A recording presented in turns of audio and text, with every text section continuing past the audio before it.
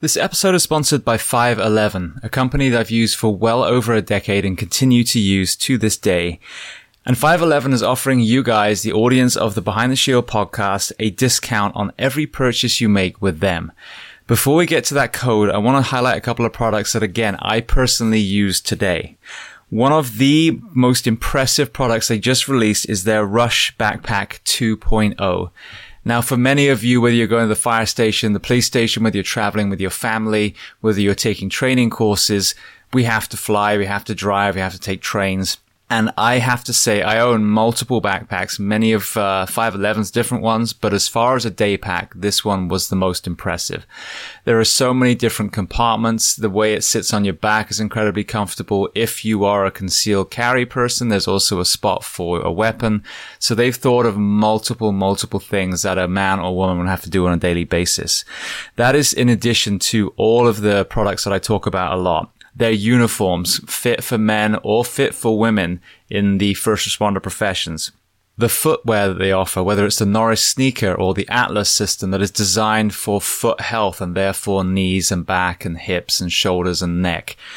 As a civilian, I live in a lot of their clothes as well. Their jeans stretch. You can actually squat down in them. We live in Florida here, so I wear a lot of their shorts, which again, very, very lightweight material. You can get it wet and it will dry almost immediately. And then moving to the fitness and tactical space, I used to have just a regular weight vest. Recently, I switched to a 511 vest and actually bought ballistic plates as well. My thinking was simply, if I'm going to have a vest, why not have one that protects me as well? And that TAC vest is trusted by law enforcement all around the country. So I mentioned they were going to offer you a discount code. So if you go to 511tactical.com and enter the code SHIELD15, SHIELD15, you will get 15% off, not just that one purchase, but every time you visit their store. And if you want to learn more about 511, their mission, their products, then listen to episode 338 of the Behind the Shield podcast with the CEO and founder, Francisco Morales. Welcome to episode 600 of Behind the Shield podcast. As always, my name's James Gearing, and this week I have an incredible human being. Every time we hit a benchmark number, none of my guests are more important than the other. However, I try to find something extra special for each of these big number episodes. So Nick Hall was 8 years old when a murderer burst into his family's home, shot one of his relatives, and held the rest of his family hostage for 50 hours.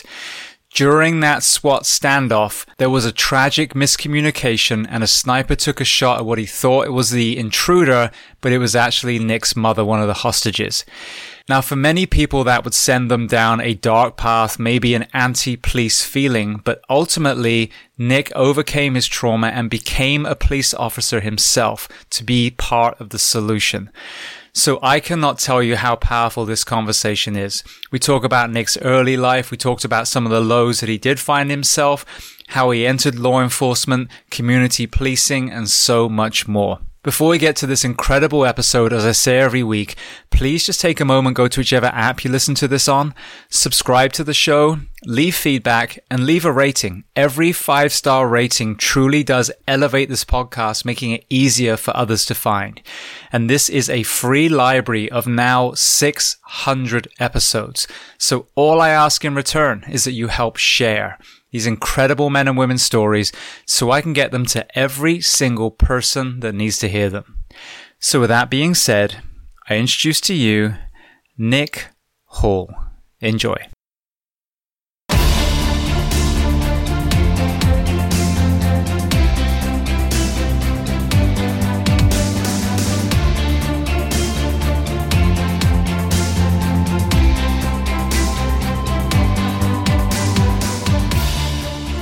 Well, Nick, I want to start by saying thank you so much for welcoming me into your beautiful home today. Oh, thank you, man.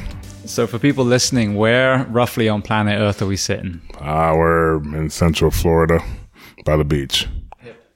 Fantastic. So I was connected with you by Doug Monda. This is actually going to be episode 600. After he told me your story, I kind of try and make, not that there are any more important than the other ones, but there's kind of like a landmark episode. You have such an incredible story, so I'm honored that you trust me to sit here today. Well, no pressure, man. I told him before, like when he told me who you were, I was like, oh, I listened to the podcast and I follow you on Instagram, and I was looking on your post. I'm like, oh man, I wonder who's 600. And like, oh, okay. Yeah, I put a post up. Who's going to be episode 600? Wrong answers only, and it's been hilarious. I should have put my name. I would have. There we go.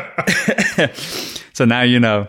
All right. So I would love to start at the very beginning. So tell me where you were born, and then tell me a little bit about your family dynamic, what your parents did, and how many siblings. Okay. So I was born in New York. I have a brother and a sister. I'm the middle one. I was born in Long Island I forgot where I was born, in 92. I'm turning 30 this year. My parents, they separated before I was born, actually, and my dad ended up moving down to Florida with my older brother. And I grew up in New York for a little bit till I was about 8 with my sister.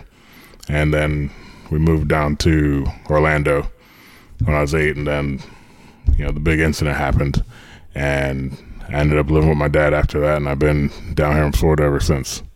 So obviously the incident is involving the city of Orlando itself. Talk to me about life in New York as you remember it, and then talk to me about your mom. So I remember, it's kind of like bits and pieces now. Like I remember, snow, those moments, and there was a little bit of a time where we have family in Jamaica, and I stayed in Jamaica for a bit too. So I remember living, my grandma has a big old property. I remember like chasing goats and chickens and stuff. And New York, I mean, it's what you would imagine a 6-year-old could remember, this big city, so not too much memories there, but I did have a lot of cousins. I had like 14, 15 aunts and uncles. So there was always, wow. Yeah, all on my mom's side. So there was always somebody to play with up there. So your mom was Andrea. So tell me again, the woman that you remember, and then also, things that you've learned ever since. So growing up, my mom, it was always like, us, because I didn't really remember my dad at that point. She'd always make sure we had somewhere to stay. We weren't, I wouldn't say we weren't poor, but like we weren't too well off, kind of looking back on things. We'd always live with an aunt or an uncle, stay somewhere, There was she's quiet.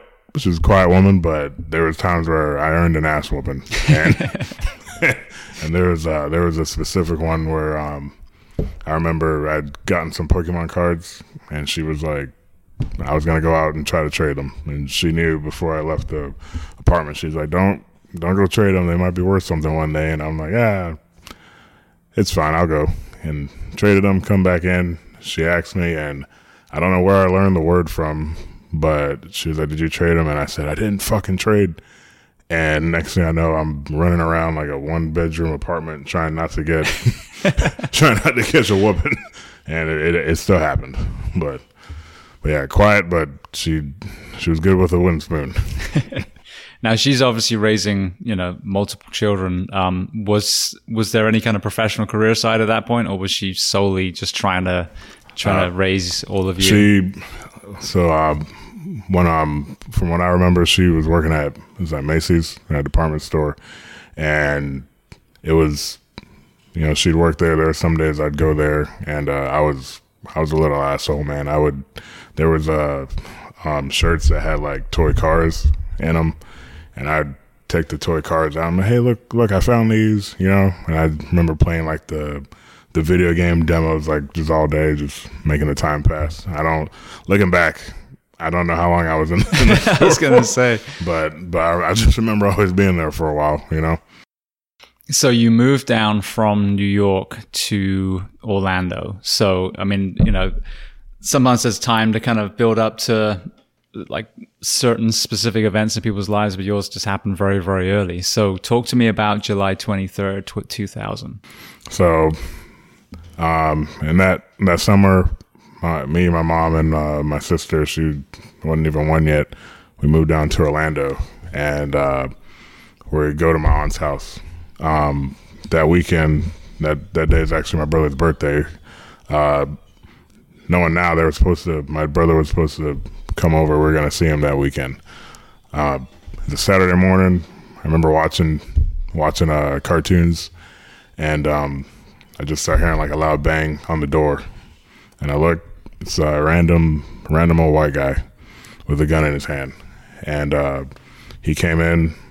I see him. He ends up shooting my cousin from what I saw, it looked like he shot him in the mouth.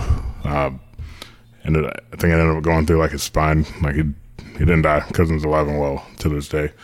I remember seeing like all the blood everywhere in like the bathroom, and he lets my cousin leave, so my cousin goes outside.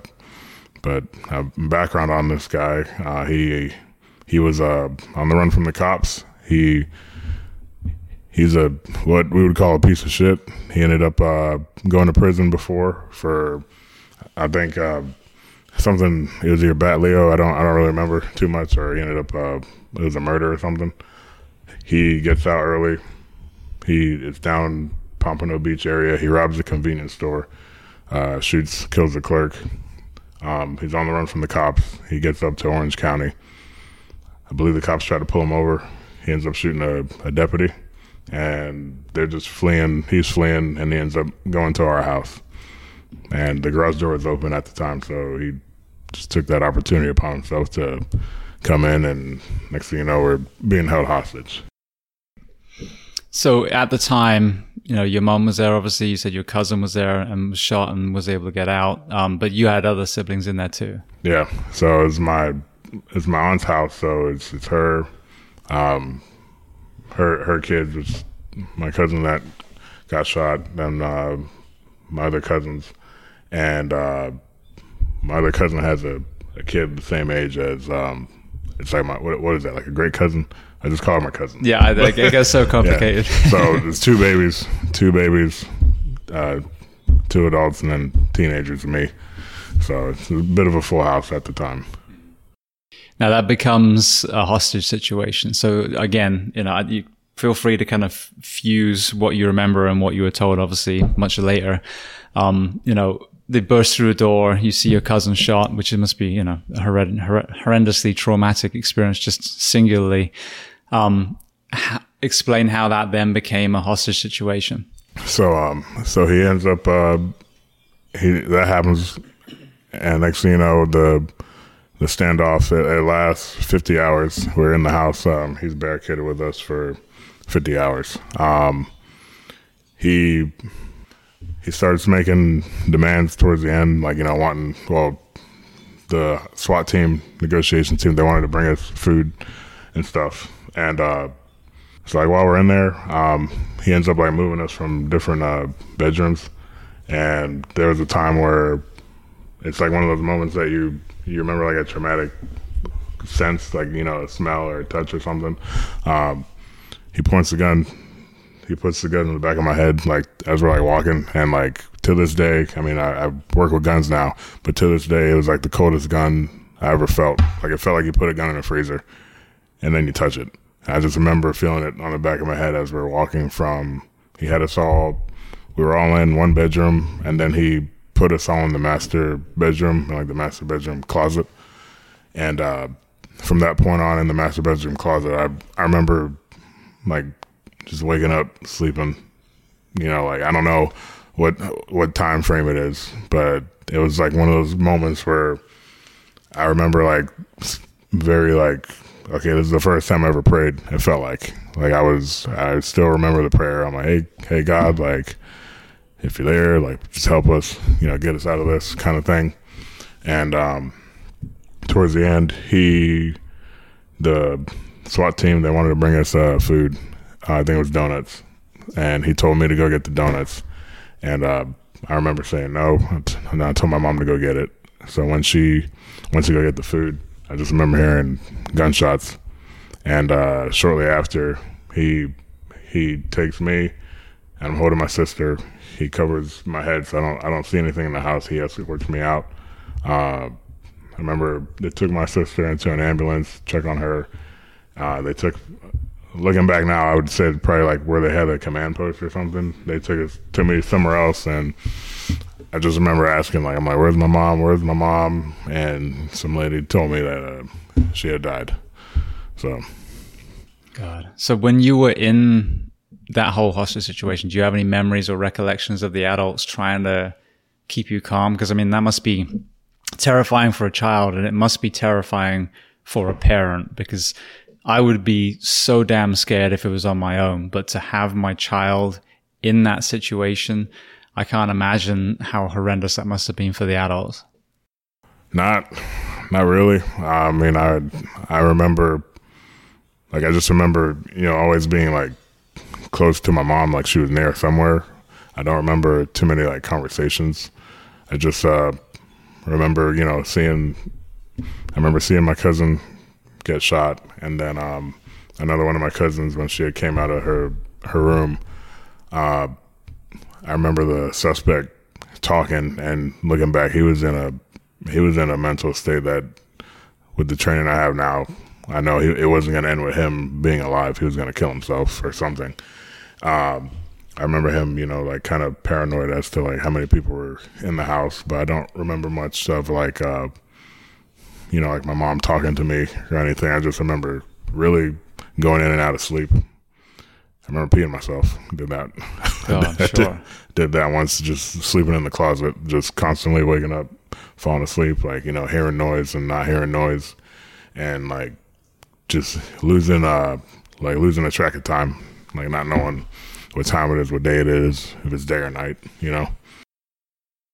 So you had that kind of experience as an 8-year-old boy. Obviously, there's another entire lens to that situation through the law enforcement lens of that incident. So kind of walk me through, what you've heard of the police response to that event, and then how that unfolded in tragedy from their end.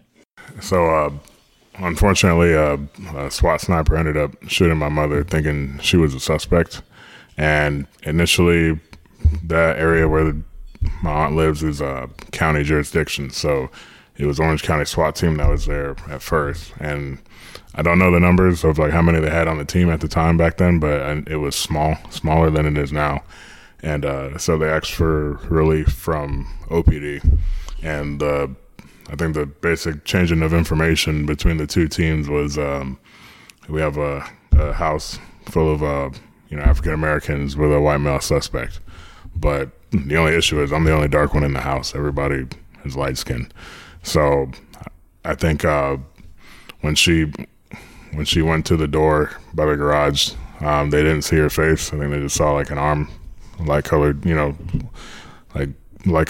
or something, and they ended up shooting through the door, ended up striking my mom. Now, one of my OPD friends had said, from what he was told, that the shooter had also put his clothes on your mom. Is that right? I'm not sure on that. Okay. Yeah. That might be a new perspective then. I know I haven't done it yet, but I would like to look at the case report on it and the debrief on that. Yeah. Because I asked him, as you know, some agencies don't play well together. And I worked in Orange County. Meadow Woods was actually my second due. So one station area south of where I worked. And we would also do a lot of the stuff where we'd follow the Bearcat on the SWAT calls. So I'm familiar with the county, I'm familiar with the SWAT team. And so I said, was there good communication between the agency? And he said, well, looking back, the fact that they called OPD when it's actually closer to another county's jurisdiction tells me that actually, yes, they did. It was just, not just, but where the failure was the communication. And that one, like you said, that lack of detailed description caused that one, horrendous decision. Yeah.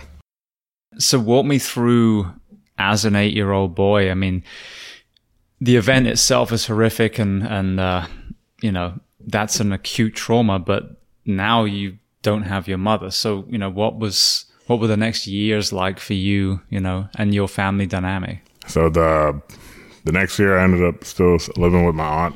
I go to school in Orange County.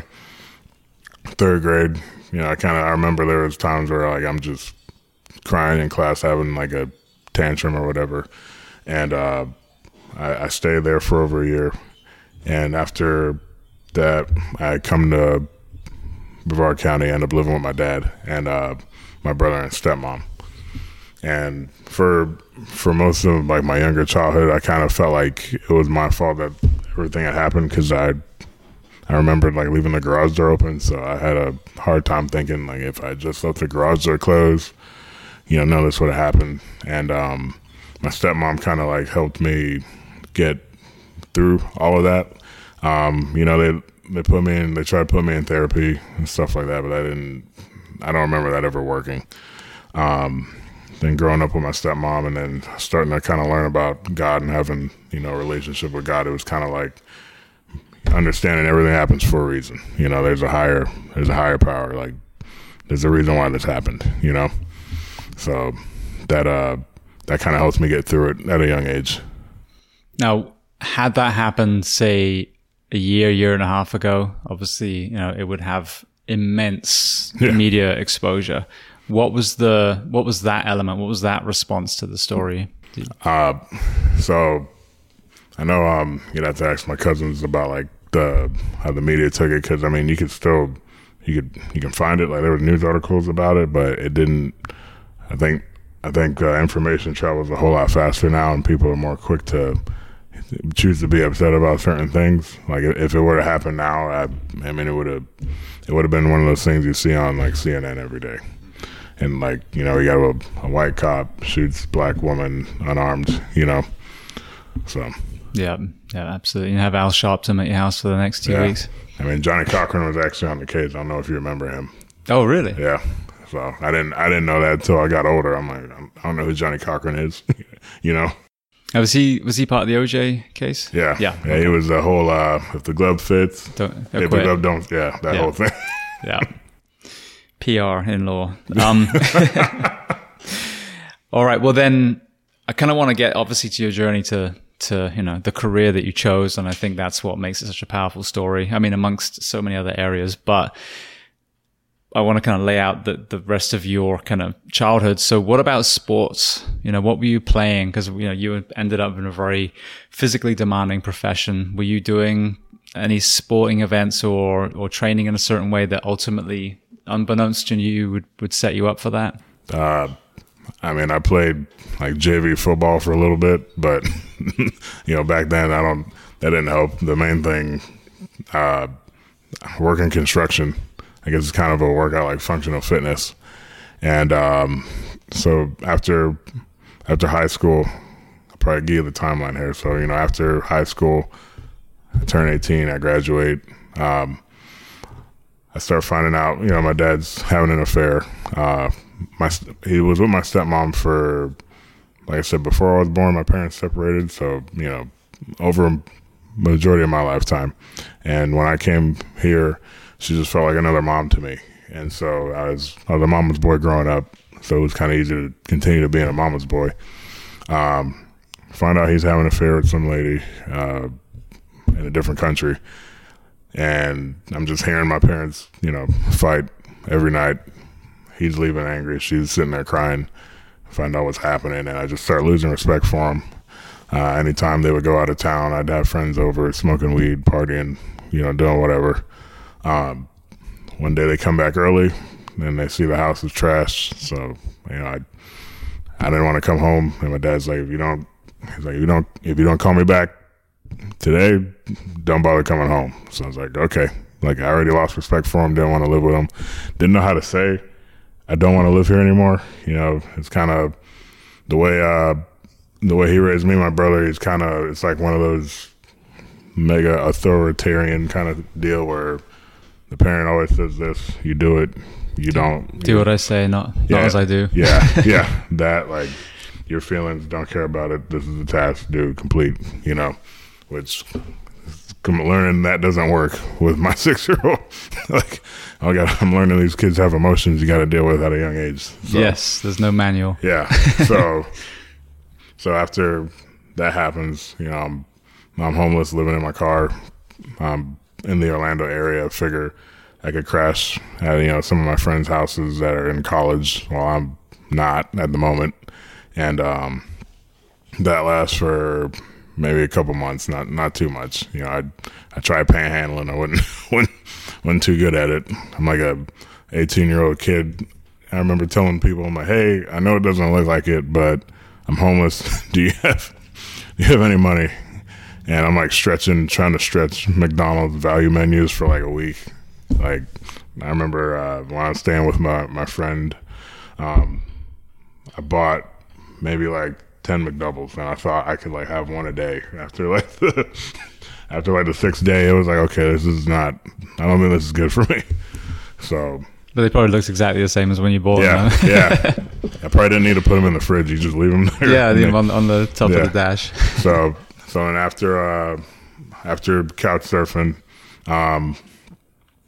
my girlfriend, it's my wife now, her in the meantime of this, she's living over here, driving over there, like giving me money anytime she can. She's 16, 17, working at an ice cream place, and she's just, I mean, looking back, man, we were dumb, but grateful. Like she was solid. So she asked her parents if I could stay with them, and they're like, okay, you can stay here for a week, then you need to figure something out.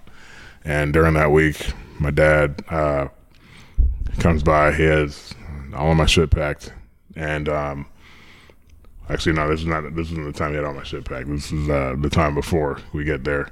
He gets there. He's like, hey, come on home. Like, stop, doing your bullshit. And I'm like, I don't want to live with you anymore, And we have an argument. He's saying, I wish you were dead instead of your mom. And then he tells me that he's not even my real dad. And I'm like, okay, whatever. He leaves. So he says that. I'm like, all right, let me fact check this. I call one of my many aunts, and I'm like, hey, my dad said he's not my real dad. Is that true? And she goes, yeah, I was waiting for somebody to tell you. I'm like, oh, okay.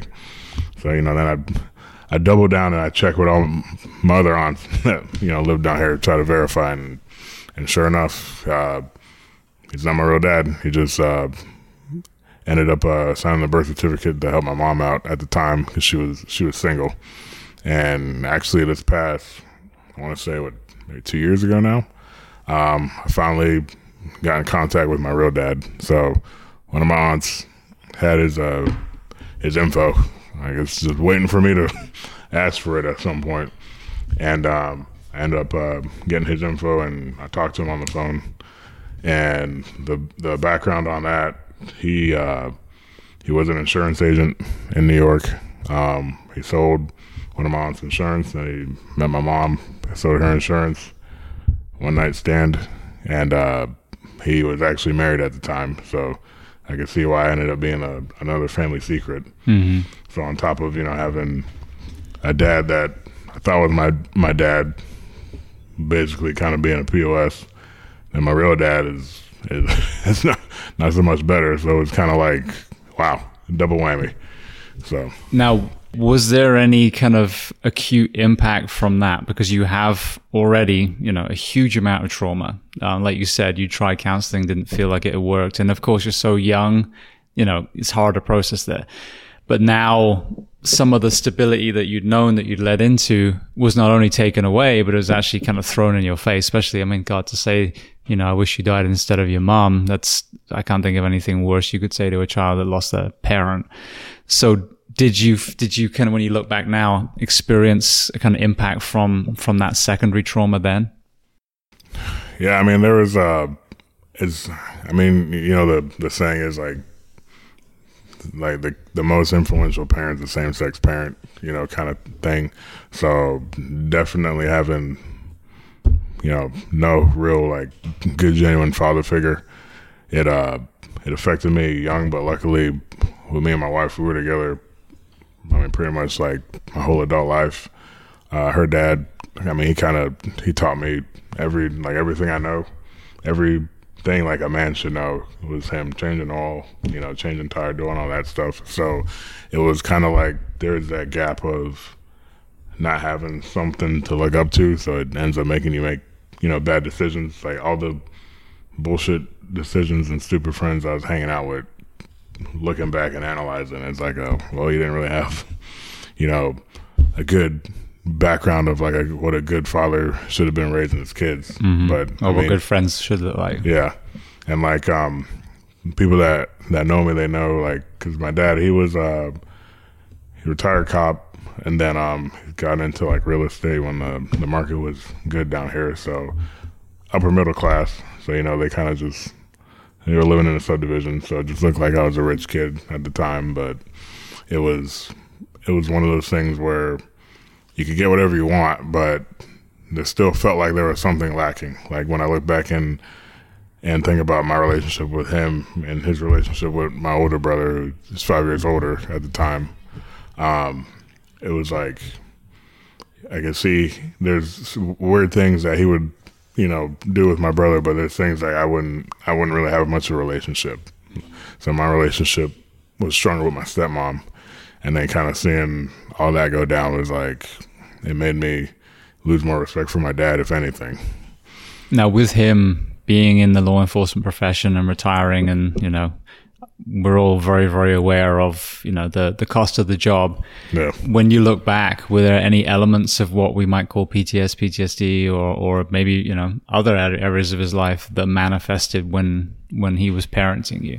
I mean, could have been. I don't know. I think he did like 10 years NYPD, and I think. I don't know. He never talked about any like traumatic things. I mean, he was an agent, did undercover stuff, but I think when it comes down to it, just the breaking down of like learning how to communicate with different people. Like the way we talk to people at work. That's not the way you can like talk to your family at home. No, like, definitely not. There's times where like I'll say something and I've learned to like emotionally detach from things to analyze it, and I'll say something like that to her, and she's like, "You're not at work, bud. Like, don't, you're talking to me like you're a cop. Don't do that." So speaking of that, then, when you were, let's say, high school age, you talked about going into construction, but what was your dream profession then? Did you have anything that you were hoping to become? So high school, I really got into like graphic design. I was like computer nerd. I did like computer classes like 3 years, and my dad, it was a straight dream killer, man. Like I remember saying, "Hey, I want to do this," and it was like, "Well, that doesn't make any money. That's stupid. Don't do that," And like looking back, having a kid now, it's like the money's not the end game, because you're gonna keep chasing it, and then that's all you're gonna have, and then what, So that really, I was like, well, I got no, I don't know what I'm gonna do. Mm-hmm. I just know they told me I got to go to college or I'm gonna get kicked out. So I went to the community college down the street, and I don't even remember what I was studying, and I was just taking classes, but my friends would tell you now I was barely there. Like one thing I would tell kids now, just finish school, get it all done, because I'm back in I was back in college, then I switched agencies. Now I'm readmitting again. I'm like, just do it when you graduate, get it done and over with, because it's a whole lot harder to study when you have a career and a family and bills. It's Absolutely. Easier to just do it when you got someone else paying for your shit. Well, especially when you're trying to redo math and English and you've forgotten 95% because you're 20 years out of school. Yeah. I'll tell you that from experience. And also you end up being the kind of weird old guy in the back of the hall, which is makes you self-conscious. All right. Well, then again, had this come out a year ago, there would be all these pigeonholes of this scene of, oh, this person was this color and this person was of this background. And I think, one side would definitely paint a very kind of anti-law enforcement rhetoric to your story. And then it's a tragic story. You found yourself entering the very profession that, on paper had taken your mother from you, even though obviously it's a lot more complicated than that, and that person was trying to protect you. So walk me through when you graduated, which professions you found yourself in, and then let's go to what made you choose policing. So after graduating high school, and then the whole getting kicked out, being homeless thing, I lived with my wife's family, or girlfriend at the time. Stayed there for a year, and then we got on our feet, got a duplex, and my very first job was just working at Kohl's, and I was just moving freight in the back. I'm like, okay, like I need to do something else. So I started working with her dad in construction, And it helped me start to learn like core values, like people, even if your job is a shitty job and it sucks, people still need you to finish your job so they can do their job and the whole thing gets done. So it made me appreciate, hard work and putting in good work, like people won't know who you are. They just see your work. Like no one's ever really going to remember your name too much. They just know what you do. So that really like helped mold me into where I am now. And it was fun, but shoveling concrete in the Florida heat, it got annoying. Like after a couple of years, so I was like, okay, I need to do something that is I can have a career in that can have benefits, health insurance, So I was thinking like, all right, I want to do something that helps people, and I want to do something that makes me feel good about myself, kind of deal. So I'm like, doing the right thing, helping people. Firefighter could be that. Then I realized, getting on a ladder that's not my thing. Like we were talking that before we recorded, so not a big fan of heights. No, like even like putting up Christmas lights, man. I think this is the first year living here after almost 10 years. I got on the roof to put up the lights on the second gable up there, because normally my father-in-law would come do it, and I'm like, dude, you're doing it until you die. So after realizing I wasn't gonna be a firefighter, I'm like, okay, next best thing, being a cop. And my incident that happened with my family, it gave me like that big perspective of this is something that can happen. Like, are you mentally prepared for this? Like, how would you handle that? And there's that saying, they say, if not me, then who? If not now, then when? So it's definitely one of those ones where I was like, all right, like I'd rather it be me to go in instead of just watching all this stuff on the news about the incidents with cops, if they shoot the wrong person or if something happens. I didn't want to be one of those that's just sitting on the phone, Monday morning quarterbacking it. I'm like, all right, I want to go in and do it, Beautiful. Now, up to that point, had you experienced anti-law enforcement, messaging from family members or whoever it was that would sway you other way? Because you'd think it would be natural, the same way as people, even let's take it from a racial point of view. Oh, I don't like, group of people X. Oh, because I was mugged by someone once. It's like, oh, that's not the whole freaking race that mugged you, but you see the same with law enforcement where, the uniform is a uniform. And as you and I know, there are phenomenal human beings wearing uniforms and occasionally, pieces of shit. Yeah. There was, it's like what my dad and my stepmom at the time, they were a little ignorant. There was a lot of times, where like, yes, racism exists, but to constantly, hear your parents say, I didn't get this or this didn't happen because we were black. And it was like, okay, there's no way like every bad thing that happens to you is because of race. So, and then living down here, my dad being from New York, and they think everybody from the South is racist. So it's always, there's racist cops everywhere, blah blah blah, and it's like you can keep saying it, but you don't actually know, So when I told at the time when I knew I wanted to get into law enforcement, I wasn't. I didn't have an open relationship talking to my dad and stepmom after finding out the whole, he's not my real dad thing. So I told my family on my mom's side about it, and I told them why, and they respected the decision. Like our family, luckily, I think being Jamaican, being immigrants, it's like we're not too caught up in all the bullshit that's happening in America right now, and so I think it made it easier. It wasn't a hard conversation. They respected it. They knew. I told them why I wanted to do it, and they believed in me. So I think that helped give me the confidence I need to, get a foot in the door. Well, it's an interesting point you touched on as well, because I feel that's the lens that I have coming from England to here. Doesn't mean that my opinion is, worth any more than anyone else's, but your perspective is different.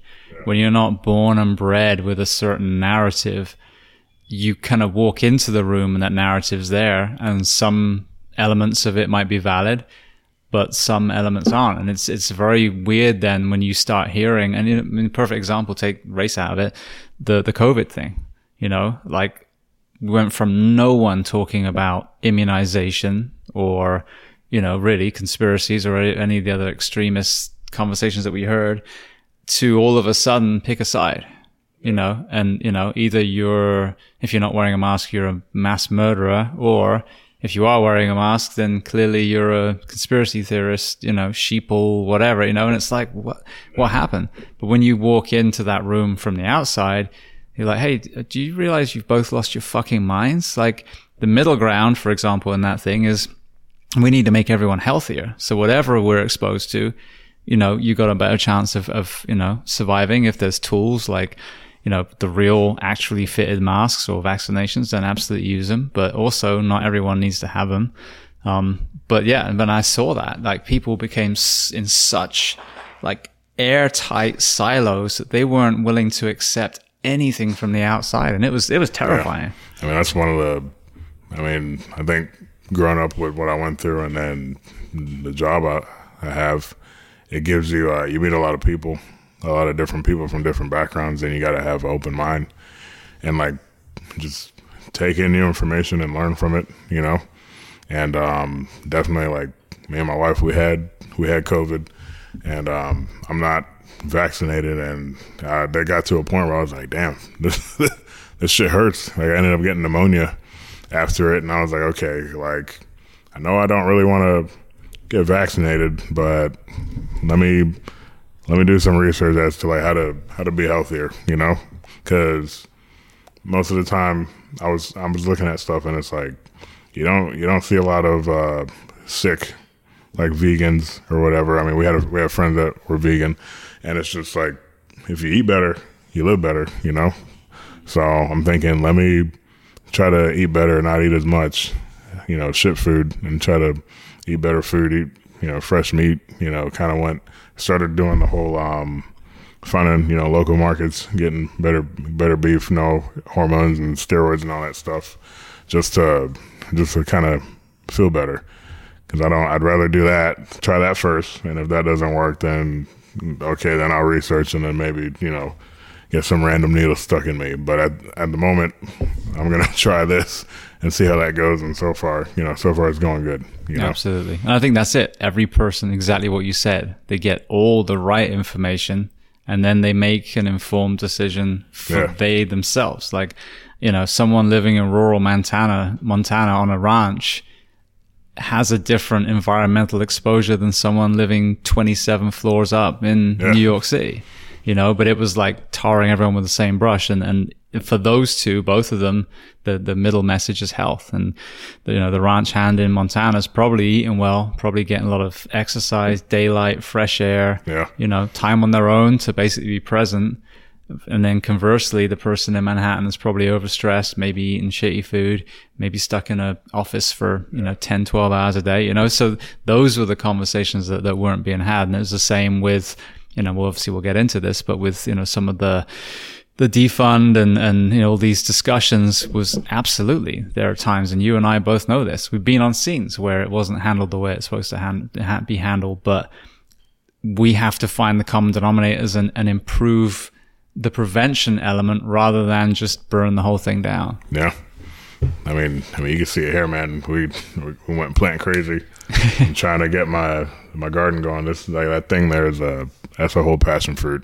Oh, really? Yeah. It had one last year, but it broke and died on me. So definitely wanting to, hopefully in the future get some land and have my own farm, kind of just eat fresh and try to live as long as I can, enjoy life. Absolutely. Well, and we'll get into it now, but like our profession as well. I mean, we're up against it, especially you. We at least have stations that we can move around in and exercise. I like to say I was a good amount of fat for getting COVID, because like, it took off a couple pounds, but like I didn't end up dying. Like I was still healthy enough. I was just fat, so I was like, all right, I'll take that and I'll live. Yeah. Well, that's the thing. If people got it and it kicked their ass a bit, then that's a wake up call as well. Not in a bad way, you know, but that's what we should get out of these incidents is that, okay, this is an opportunity for us to grow and learn and make ourselves better.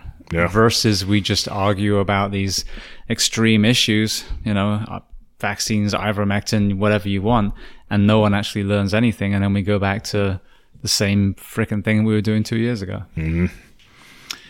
So talk to me then about your journey into law enforcement. You had, you know, your dad, you knew had been a cop, but you hadn't like got that actively in your life. You know, was it an easy path for you? Was it a rocky road?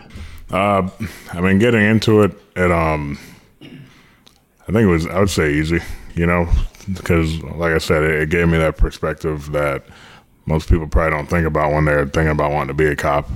And I'm like, okay, well, here's my real life issue that I had with it, so I know this can happen, you know.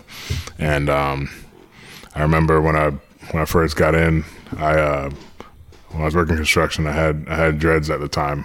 So I go into the police academy trying to, you know, apply, and they're like, well, you got to cut those. And I'm like, done, you know, let's go. So when I was going through it at the time, I ended up I tried reaching out to my dad about it, and that relationship was still kind of strained because he it felt like I was owed an apology, and it was pulling teeth trying to get him to admit he shouldn't have said, you know, I wish you were dead instead of your mom.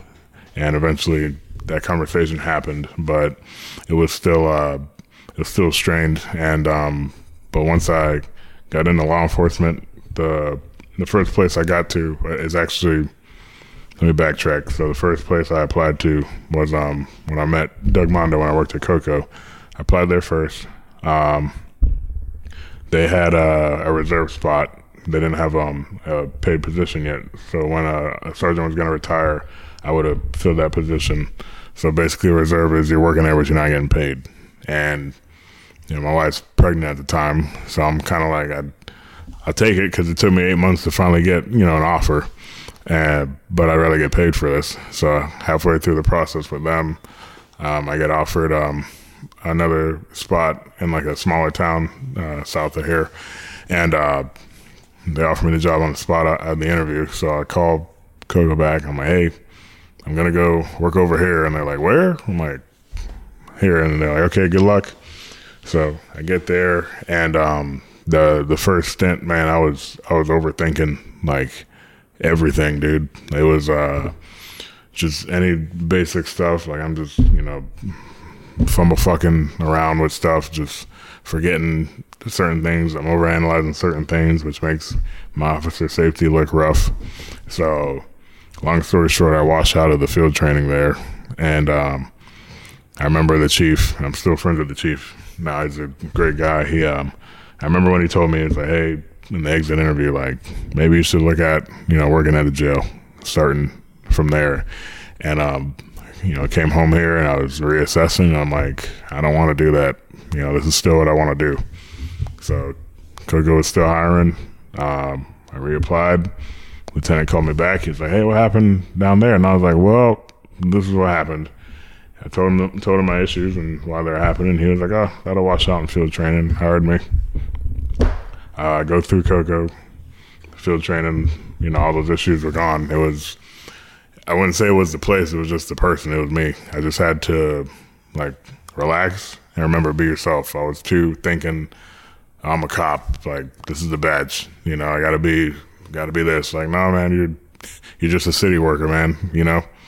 And, you know, I breezed through it there, and I think working there, you know, you kind of learn a lot about, like, the community. It has its rough areas and its good areas, and I think I grew there.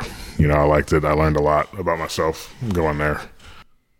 So with that burning why that you had, as far as being the best police officer you could be to try and prevent a tragedy happening, and even though, again, I'm not putting blame on the sniper solely by any means, but trying to be a positive force, you know, against something like that happening again, you know, what did that look like on your ownership, on your training, on your kind of journey, your the seriousness of which you took your specific job? It gave me those career goals of, wanting to be on SWAT and wanting to be a sniper. Still on the list of things to do.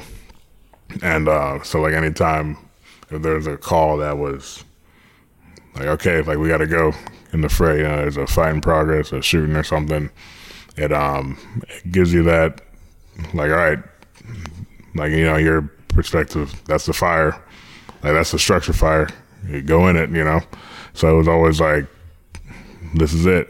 Like, these are the moments that this is what you wanted to do, and here it is, so go do it, So it definitely kind of gave me that work why, like you were saying, like, here's your why. You wanted to be here for this situation, and this is what you got, so go handle it. Mm-hmm.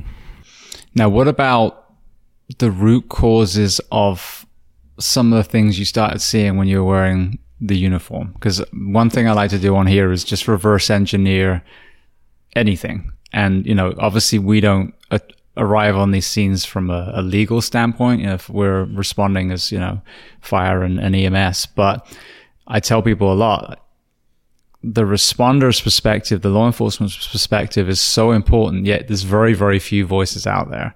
Like I tell people, I can name a bunch of Army Rangers and Navy SEALs that are very well known, that have written books, but cops and firefighters and medics, unless you're in our circle, I know books written by, people, but I mean, as far as giving that lens to the general public, it's invaluable and it's almost unheard. So, when you started getting out there, what were you seeing as some of the root causes for some of the, whether it was violence, crime that you were seeing in the jurisdictions that you worked?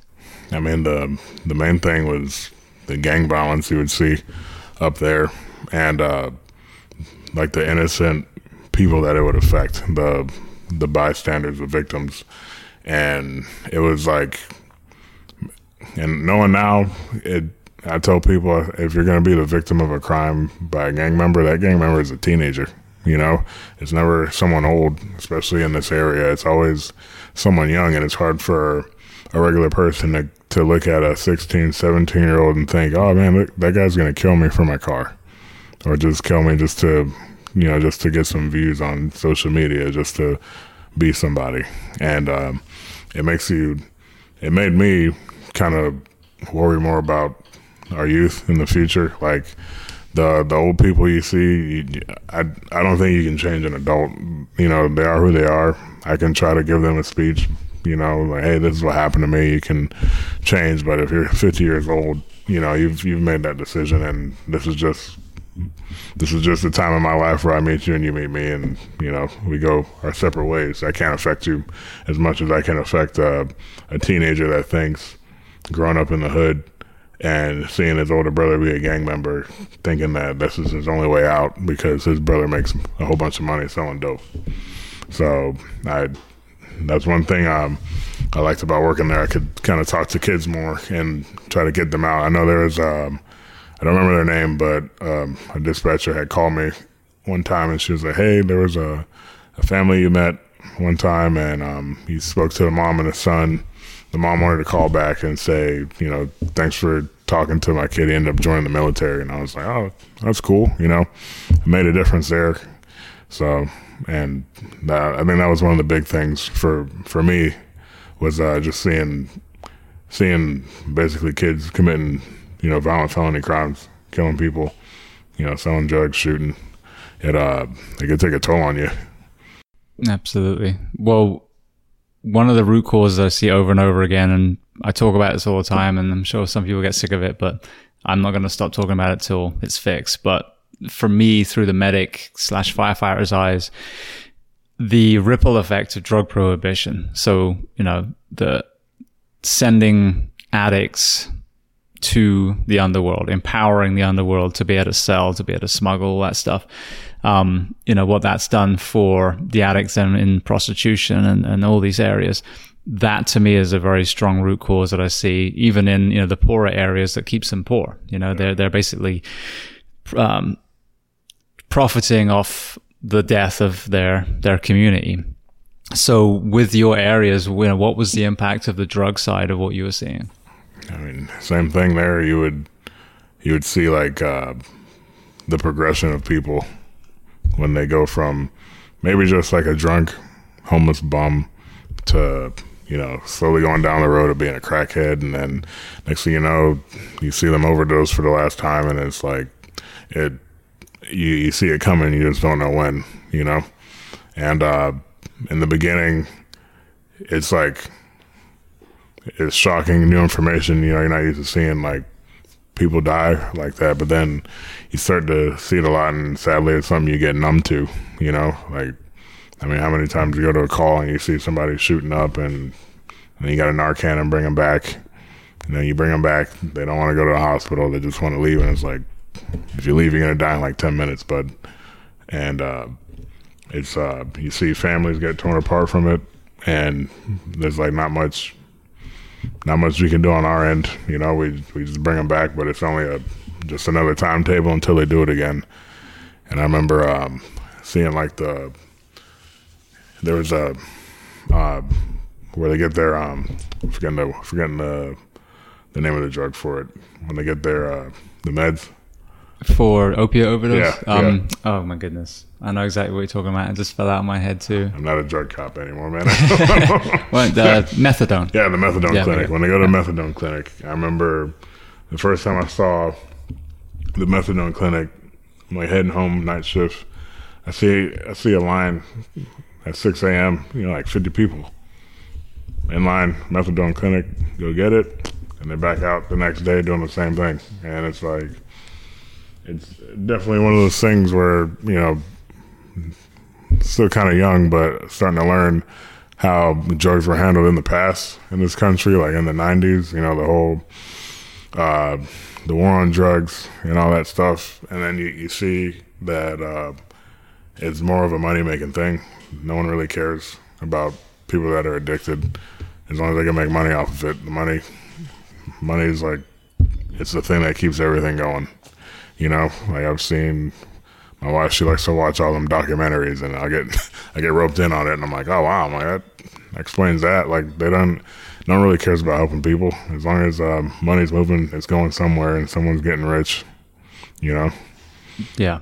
No, I mean, I do completely, and this is what I talk about a lot, and it all comes from you and I see it. Like I tell people, like, we get to pull the curtain back on the Wizard of Oz, you know what I mean? We see what's really going on. And, you know, we talked about health. So for example, the, you know, fire EMS and PD as well get to see that very, very overweight people with a bag of meds that we were told would reduce their cholesterol, their blood pressure, their, you know, arrhythmias, and they still die at 40, 50, whatever it was, you know. And then there's the war on drugs and the dude with his frying pan and the egg, and, you know, and no, our streets are horrendous. And yeah, there are some say, I'm sure if we, you know, you're a cop in Windermere, your view would be very different than some of the places that you and I have worked. But the underlying element is mental health, you know, and that's probably, sadly, what caused that guy to even find his way into your family's life in the first place. I'm sure if you reverse engineer his path, I'm sure there's trauma. Yeah. And it's just, you know, this multi-generational cycle that doesn't stop. And the war on drugs, you know, started in the 1930s after the war on alcohol was a complete disaster, and the prohibition was lifted. And yet there's still, and especially in law enforcement, as some of the hardest people that ask about this, you know, is when you've spent 10, 20, 30 years enforcing drug laws, you know, and you look at the old 90s Cops show where they have this fucking epic car chase, and then they whoop this guy's ass, and then he has like a little bit of, you know, weed in his pocket. Yeah, and then he goes to prison for 20 years. Yeah, exactly, you know. You know, again, we get to question and go, look, this is not working. You know, should you arrest smugglers and dealers? Absolutely. That's a crime. That's profiting off addiction. But the addicts are probably most of what cause the crime that we see.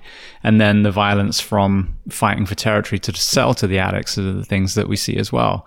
So yeah, I mean, questioning the legalizing addiction, you know, decriminalizing addiction, not selling. And there's also this misunderstanding that, oh, that means you're going to go to Publix and there'll be crack and meth and, you know, next to the baby formula. It's like, no, just when you interact with someone, that money is funneled into proactive measures where you get mental health care and addiction counseling. And there's places like Portugal and Switzerland and other places around the world that have done it with huge success. And I always say this with this defund conversation, with this George Floyd thing, it was all about you guys. It was all about, these cops.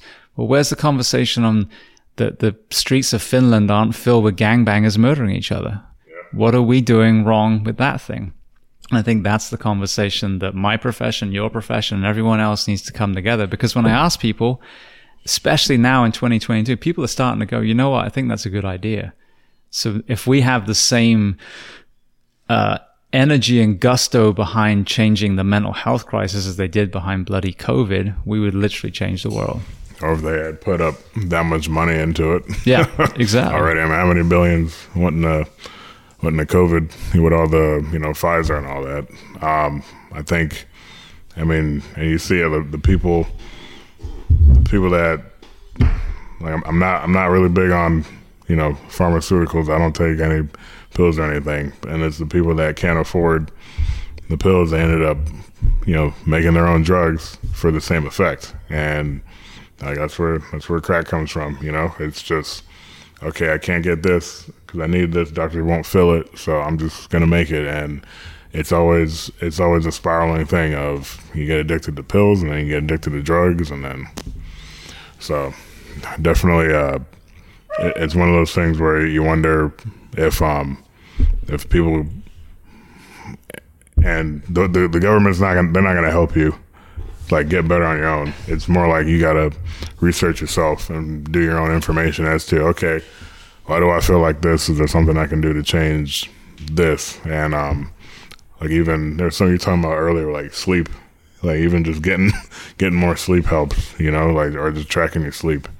And like, there's times where when I was working night shift, I was running on 4 or 5 hours of sleep, and I'm like, your body feels worse. And there's research, your immune system is weakened with less amount of sleep you get.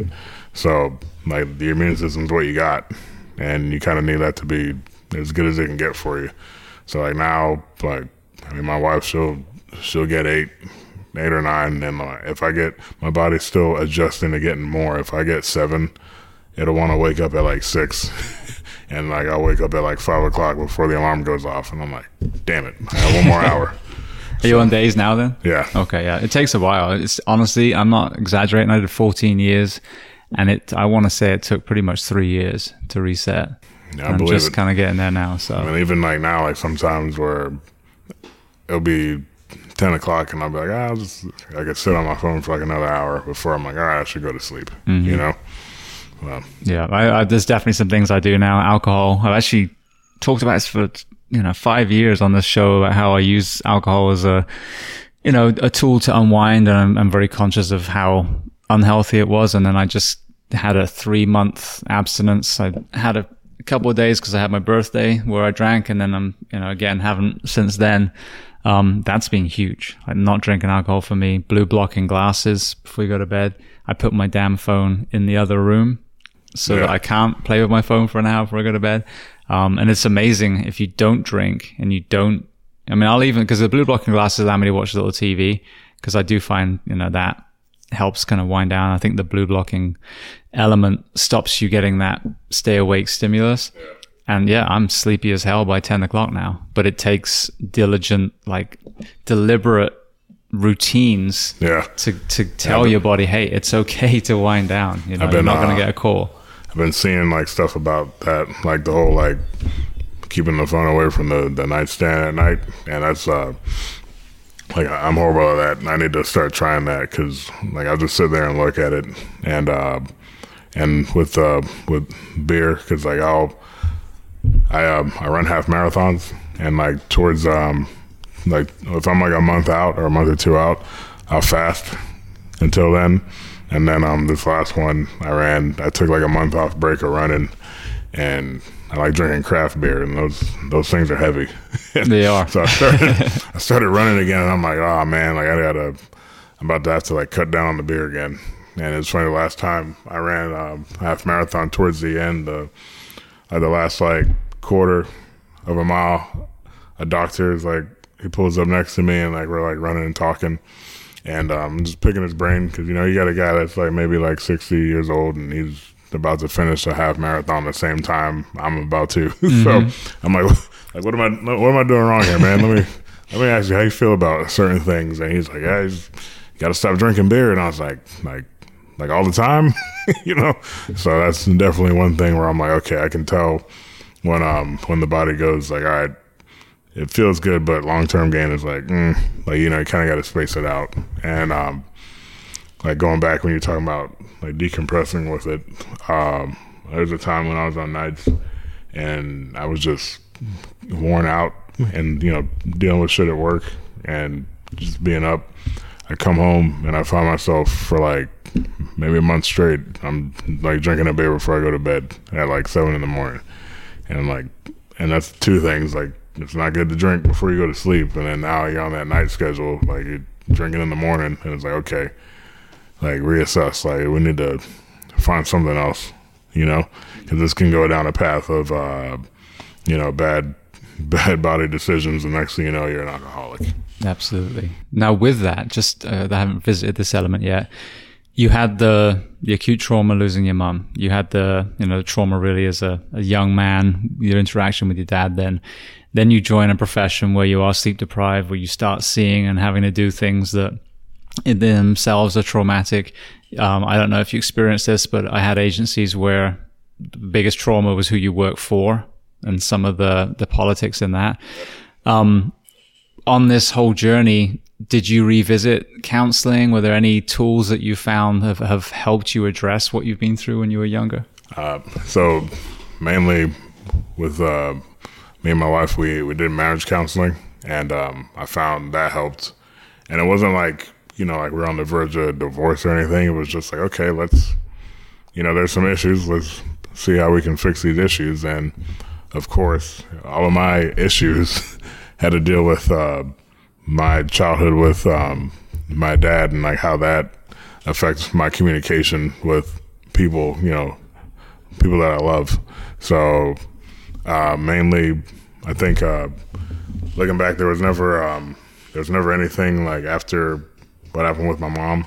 There wasn't something that was holding me up from or giving me trauma with communication or anything like that, except my wife will tell you I got a hard time telling people I love them. Like her mom would say it saying bye on the phone, and I'm like, I still can't say it. I'm like, all right. Like I can only tell my wife and my kid. But looking back, there was sometimes the counseling helped me learn my issues were just kind of just being my own man. And, you know, the counselor recommended, you know, making that olive branch to my dad. And I did that. There's 3 separate times, you know, like being an adult, I'm in law enforcement, I have a career, I have a kid, married, like, I think I'm doing this right, you know? And there was one time when we're at my parents' house, and my wife took my daughter to the bathroom, and my dad was like, he was like, what's your daughter's name again? I'm like, okay, so you just don't care. Like, I can't waste my time on this anymore. So like, I've invested enough. I've tried, you know, like I'm fine with this. This is how it is. And I realized, like, life, I mean, especially having a kid, I feel like time moves faster, and there's times where it's like, I can't waste time on people that don't love me. Like, I can't waste my free time on that. And like, even now, like, my daughter's 6, she's turning 8, you know, in 2 years. And I was thinking the other day, I'm like, can I imagine dying in 2 years? You know, because that's when my mom died when I was 8. So, and it's like, you know, I feel like there's so much I haven't done yet in life, and it definitely, it's hitting me the older she's getting, you know? Like, I just want to make sure I can live a full life now. And, like, my mom, I think she was in her 40s at the time. Like, she's turning 62 this year, I believe. Her birthday is this month. And I'm like, thinking in my head, I'm like, can you just imagine dying at 40 or even dying at 60? And, you know, there's so many people that you see on TV that you grow up always watching, and it's like, man, that guy, he's 84, like he's 7, like you know, like how old is Morgan Freeman? You know? Oh, he's old. Yeah, like he was awesome and old. Like he was always old since I remember, and it's just one of those things where it's like, do what you can mentally, physically to like get to that point. You know, like I got a little CrossFit gym stuff in the garage. You know, that functional fitness, you know, I believe in that. That helps.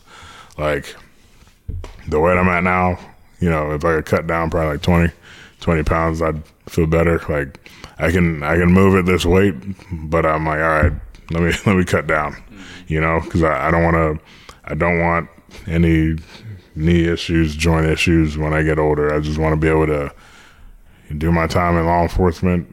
You know, if I do something else, you know, I'll have my whole body that I can relax and enjoy life and not have to worry about my kid having to push me around or be stuck in a hospital, you know?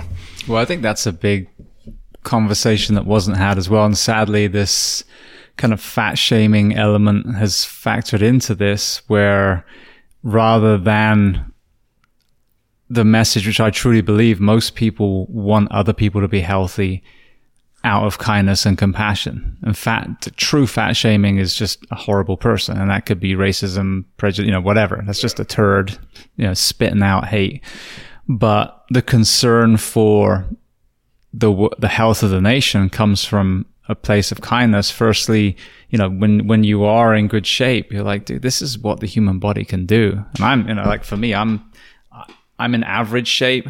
I'm a good version, I guess, of me, but you watch gymnasts and martial artists and, you know, all these phenomenal people, and like, my God, the human body can do incredible things. And like you said, you're 50-year-olds, you know, wheeling around in electric wheelchairs for no other reason than their weight.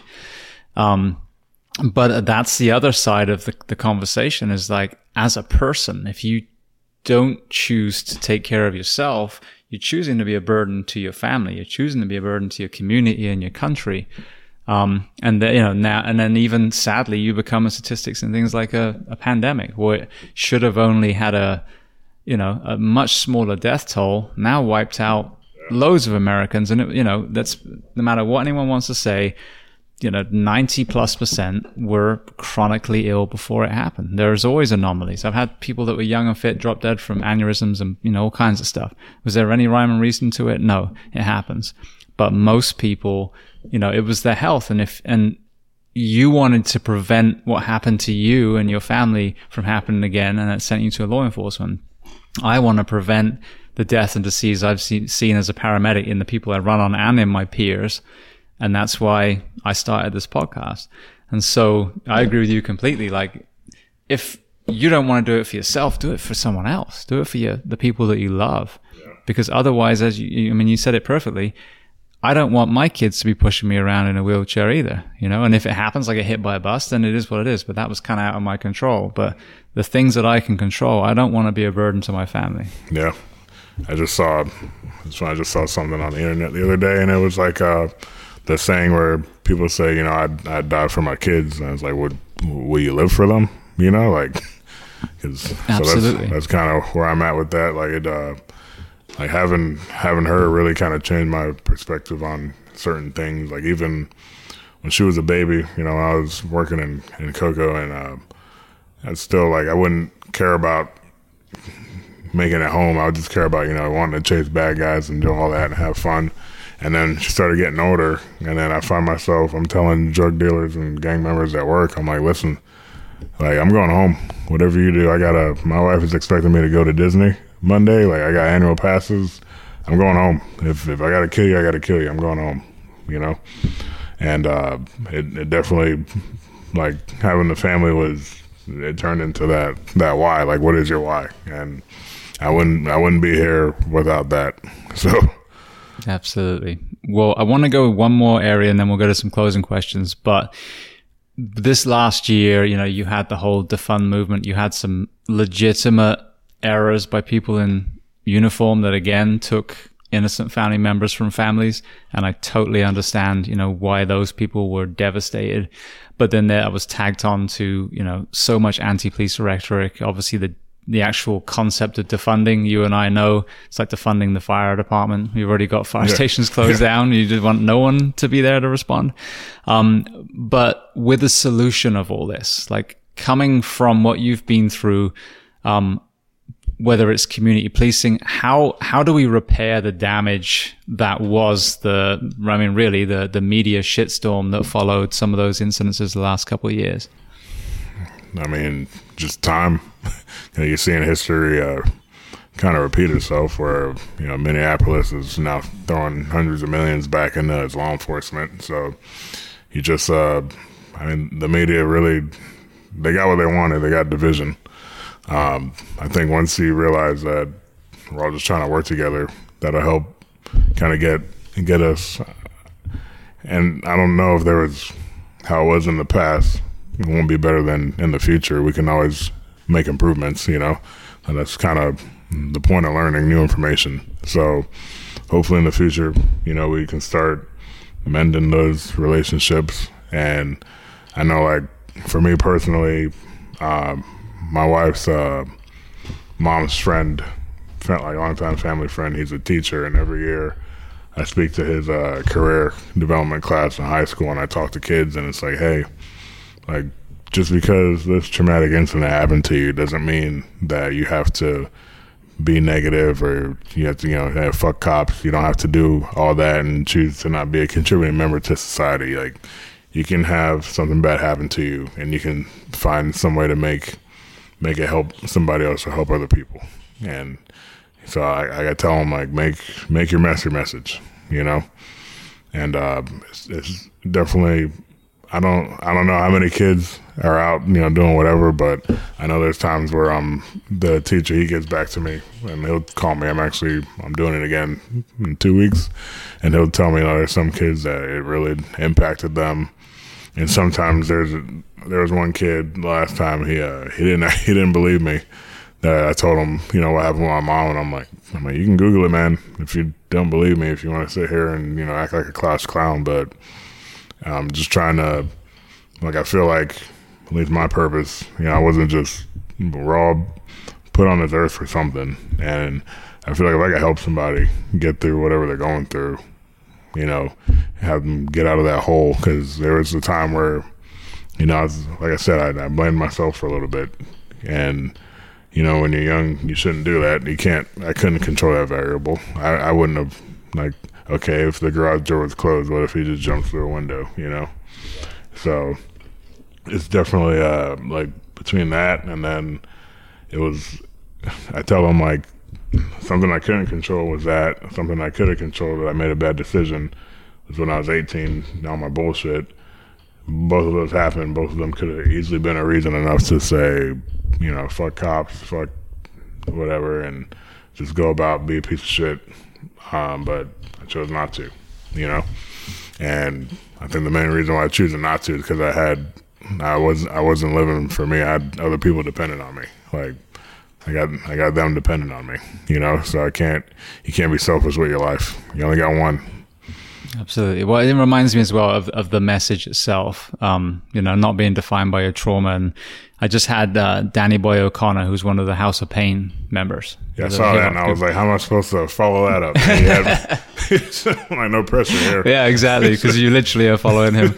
He's going to be, I think today's actually. But it's so interesting because he said, their own lyrics and obviously a lot of hip hop, and I'm a huge hip hop fan even to this day, even though I tend to gravitate still towards the 90s stuff. It can become a self-fulfilling prophecy if it's all fuck the police. And the irony I point out all the time is, like, Ice Cube and Ice-T, fuck the police and cop killer. And now they're always on cops. Exactly. Making millions portraying cops. Where's hey, by the way, youth of today, this is what I was thinking then. This is what I've actually learned. These are all these great, there's none of that, which is terrible.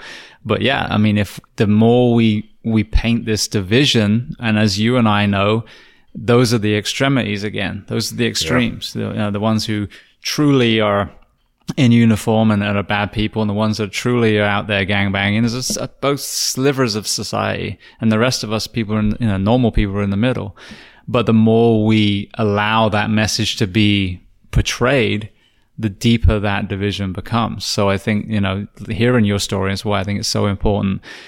It's just one of, you know, millions and millions of stories where people have tragedy and it didn't define them. In your case, I mean, you could fucking drop right into the narrative of the last 2 years and be standing next to Al and his fucked up haircut talking about, you know, racism in 2022. And yeah, there's racism in bigoted, probably mentally, you know, traumatized people that have allowed themselves to buy into that. But we need to hear you. We need to hear the Nicks of the world, you know, showing that most people are incredible people and that you don't have to be defined by your trauma.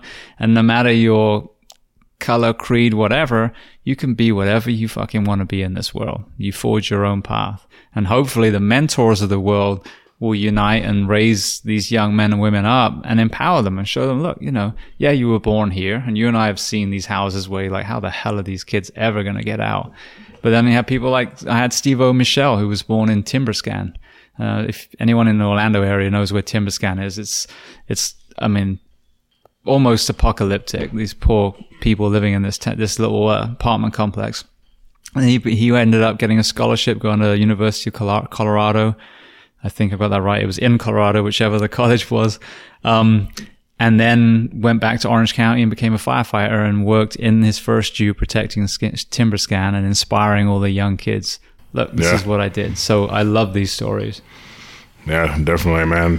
When I tell people in America, I mean, you can be whatever you want to be here. If you want to be successful, you can be successful. If you want to be oppressed, you can be oppressed. You know, it's your mindset. So if you want to sit there and blame, you know, other people, go ahead. But no one's gonna help you help yourself. And like what happened with my family, man, is definitely when I first got into law enforcement, the older guys, they knew about it and they saw me. They're like, dude, like, I know who you are. I'm like, what? Like all the older SWAT guys, they would. A friend of mine, he actually gave me a book. It's like a sniper training book, and it has like all these different incidents involving SWAT snipers, and there's a section of you know what happened in that book, and I'm like, wow. And even now, like the people I met along the way, just doing this, just being here. I had a training one time, and I met the instructor. He says, hey, I used to work in Orlando around this time, and I was like, well, on a break, I was like, hey, you remember this situation? He was like, I was on that call out, and he was actually the sniper scout on the call out. He ended up leaving the sniper's post, and he heard the shot go off, and then they realized they shot the wrong person. And when I say everything happens for a reason, like what I expect, you know, 20 something plus years later, that this guy's teaching me in a cop class. You know, we grabbed lunch, we talked about God, and you know, I have his number, we keep in touch. He just retired the other day, so I had to call him. I was like, hey, congrats, you know, you made it. And it's definitely one of those things where, like, it's anything can happen, you know, and everything happens for a reason. So if I can help somebody just by, you know, saying my story, you know, hopefully help somebody go, hey, just because I'm going through this doesn't mean I have to, you know, go down this path. I can get out and I can help change somebody. Absolutely. Now, did you ever get to talk to the sniper himself with you being in law enforcement? I've met some people, you know, I asked about him. I haven't talked to him. I know at this point, that's probably going to be something in my next chapter of life is talking to him and just let him know. Because I mean, I can only imagine whatever he went through, you know, like mentally back then. You know, I was angry. I'm at peace. You know, I forgive him. Yeah, everything happens for a reason. And I think he's retired last I heard, but I don't know where he's at. But I feel like that conversation is probably going to happen. Well, let's hope he listens to this. Yeah. That'll be amazing. Yeah. Well, Nick, it's been an amazing conversation. I want to just throw some closing questions at you before we kind of wrap up. The first one I love to ask, is there a book or are there books that you love to recommend? It can be related to our discussion or completely unrelated.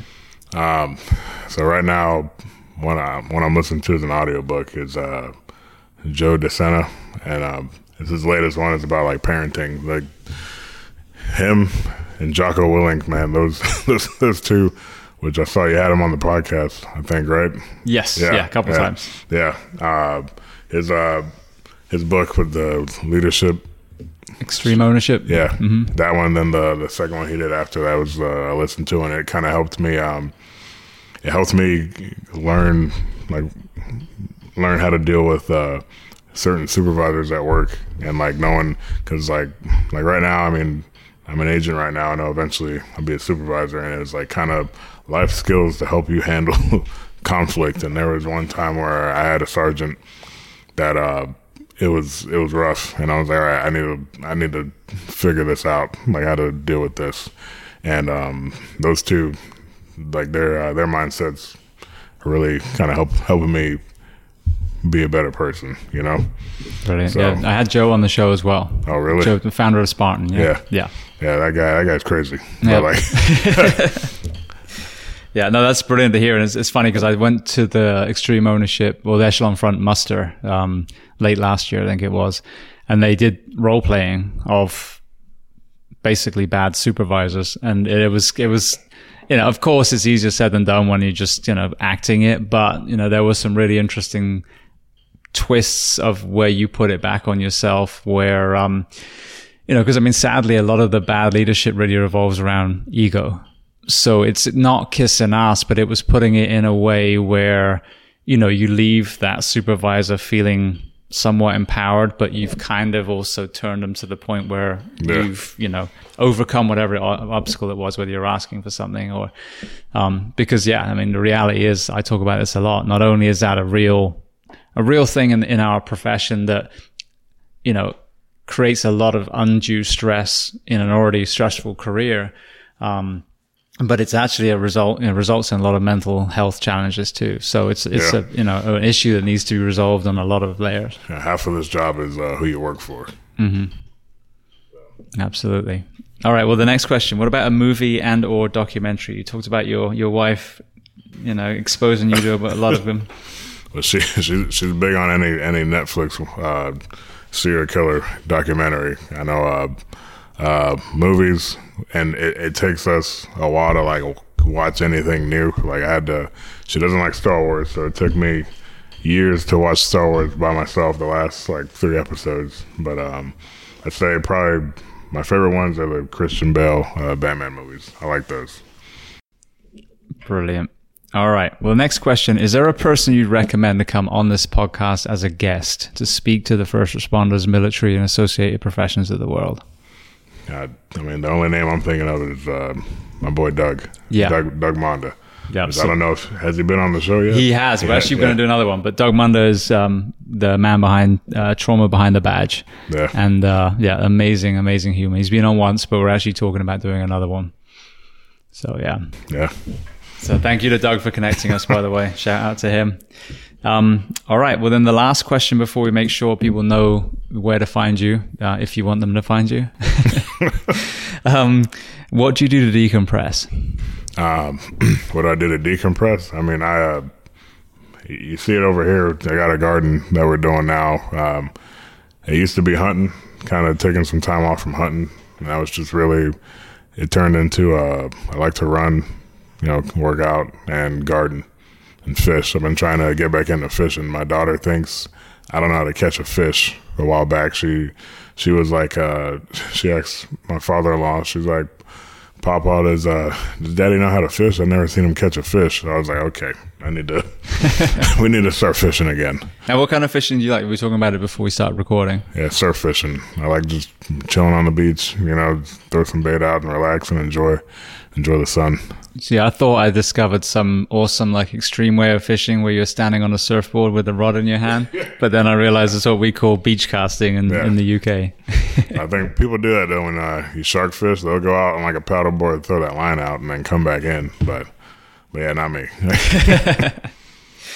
Beautiful. All right. Well, then if people do want to either learn more about you, reach out to you, where are the best places? I know obviously in law enforcement, you're not going to be all over everywhere, but what's the best avenue? I mean, email or social media. I mean, my Instagram's Nick97Colt. So it's old, and that's the same as my email address, Nick97Colt@hotmail. Okay. Beautiful. Well, Nick, I just want to say thank you. Like, it's been such an amazing conversation. When Doug first told me about you and your story, not that you're like, oh, this would be a great scoop, like some cheesy journalist, but just, this is a conversation that people need to hear. And to go from, what happened to your family, and obviously what really happened to your family was someone came into your life that should never have been there. And then that created the other circumstance. But to have walked through now and you've got this beautiful family, and to have what happened with your father experience, and now here you are, a loving dad, of a beautiful little girl. It's been such an incredible conversation. So I just want to say thank you so much for telling your story today. Well, thanks. I appreciate you listening.